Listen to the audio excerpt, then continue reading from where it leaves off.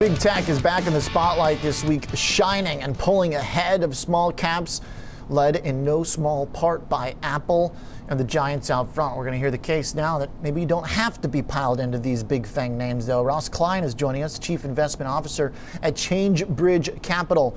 Ross, so it seems like your take from what I read from your notes is that you don't necessarily want to go bearish and bet against Apple, but in your two active ETFs, CBLS and CBSE, which you just launched, both up like 20, 25% since you launched them, neither of them have Apple. So why? Correct. So Apple's a fantastic company. It's well run. They have a competitive moat. Brilliant management team. They come out with newer, better products every couple of years. But Apple is a $2 trillion company.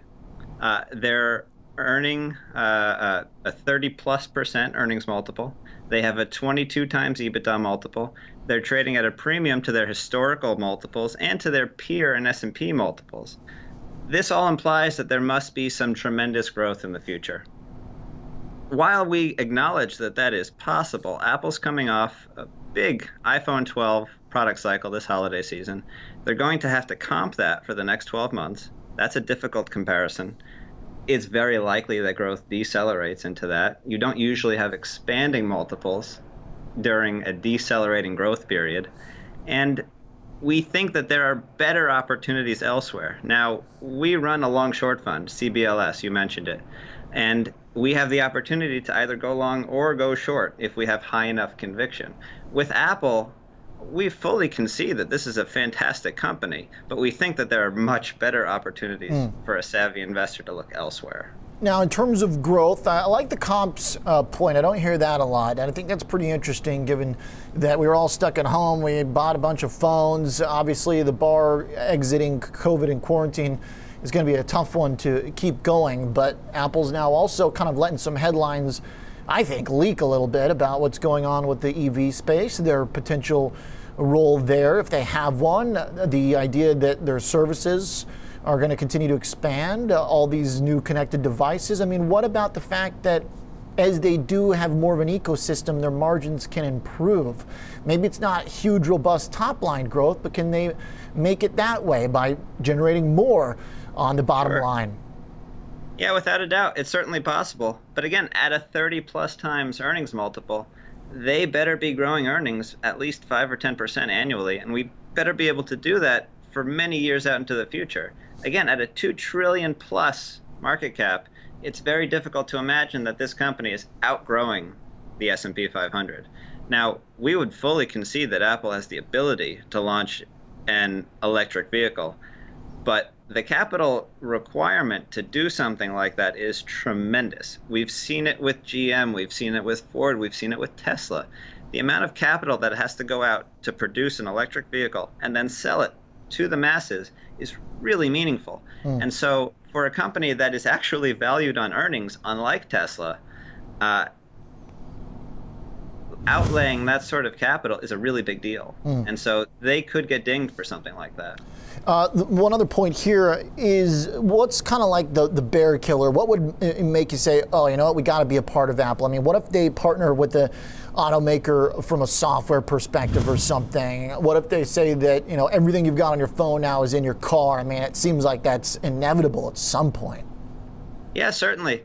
If Apple were to make an announcement that they were going to be the iOS for future electric vehicles, that's a big deal. It's capital light, it's high margin. Their services business is fantastic. Don't get me wrong.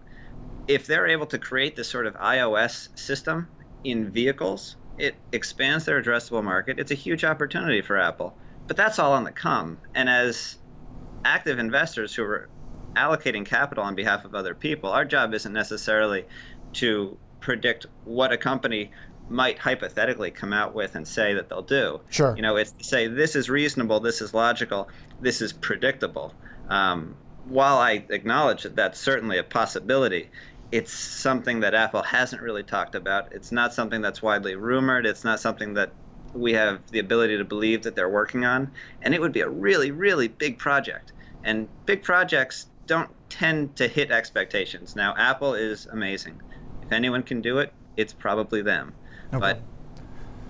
But the logic behind it is difficult for us. Okay, I like this point. I think it's one that is apparently working. Obviously, something in your fund is working. It's up more than the market quite a bit over the last couple months.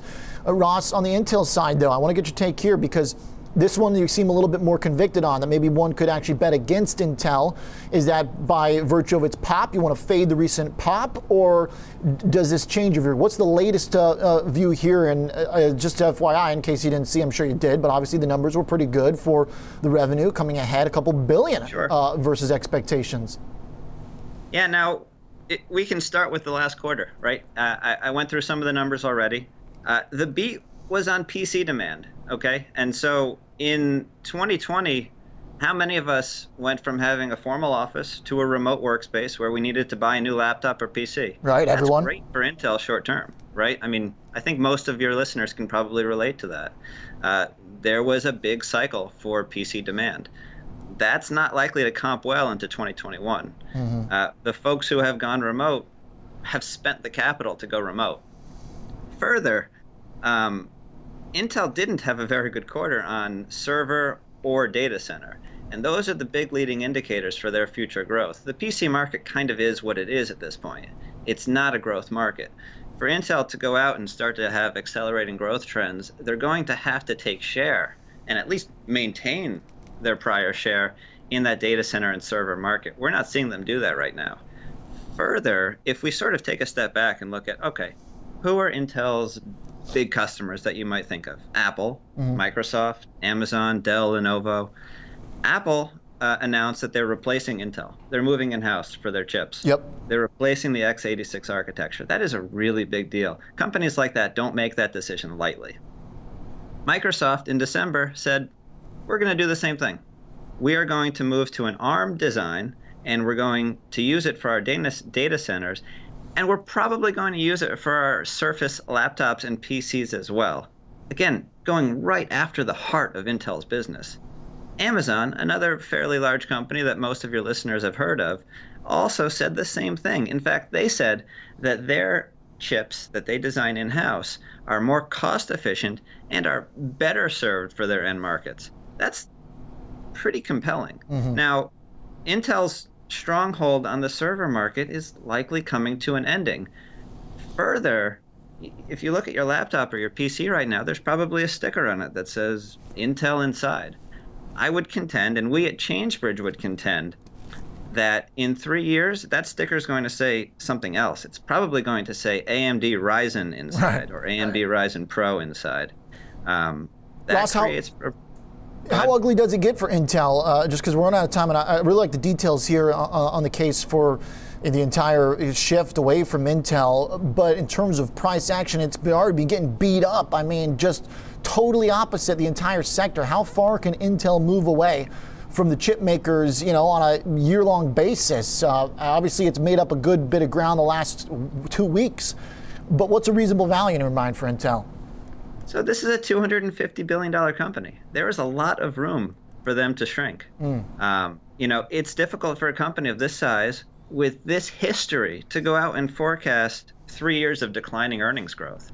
Now, if you're an allocator, if you're a shareholder, if you're an investor, and you're looking out at the investable universe, and you have companies where you have predictability, and you can forecast out 3 years from now, 5 years from now, I think this thing is going to grow, it's going to have more customers, it's going to gain share. Fantastic. Intel's not that. If you're looking out 3 years, you have no clue what Intel's going to look like. In the semi market, these are long product cycles. They take a few years to play out. Intel's been built in to most products on the server market and in most of the laptops and PCs that we know of in prior generations. If you look out to next year's generations, they're not built in the way that they used to be. We're not seeing it in earnings or revenue yet, but we're going to see it in the short term. Okay. And so when numbers get cut, stock prices tend to follow. Okay. All right. Today it's fallen to the upside as the numbers beat, but a compelling case made that maybe a CEO change is not going to be enough to change the preference for the computer and device makers for what chips they use. Ross, love the details on both cases. Looking forward to hearing more from you. Thanks for joining us here on the program. Appreciate it. Thank you. Thank you. Ross Klein is the Chief Investment Officer at ChangeBridge Capital.